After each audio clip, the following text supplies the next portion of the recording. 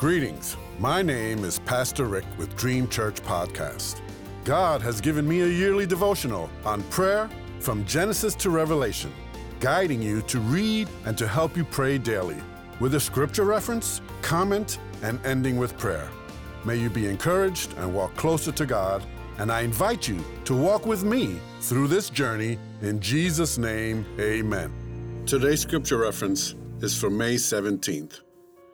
1 Chronicles 14, 13 through 17 says, "Once more the Philistines raided the valley.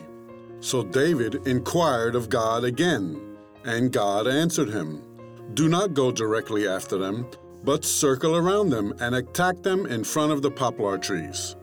As soon as you hear the sound of marching in the tops of the poplar trees, move out to battle, because that will mean God has gone out in front of you to strike the Philistine army.'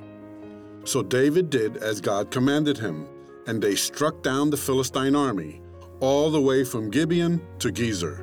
So David's fame spread throughout every land, and the Lord made all the nations fear him." Today's comment. David could have been tempted to act without inquiring of the Lord.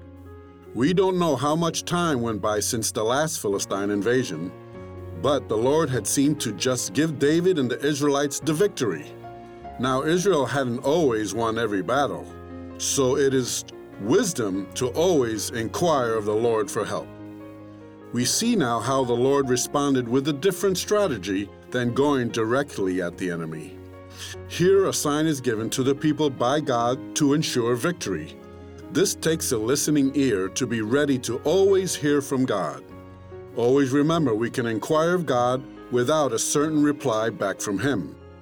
This then takes patience to not act or move without His approval on all matters, especially concerning a battle with the enemy.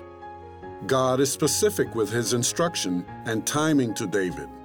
We must also be sensitive and patient in our listening to God. For our victory could be limited if our obedience is delayed, rushed, or limited in understanding of what God requires of us. We may never know how much more the spoils of victory can be if we do not fully obey. Our God is perfect and always on time. So wait patiently on Him and His instruction for you in your everyday life and walk.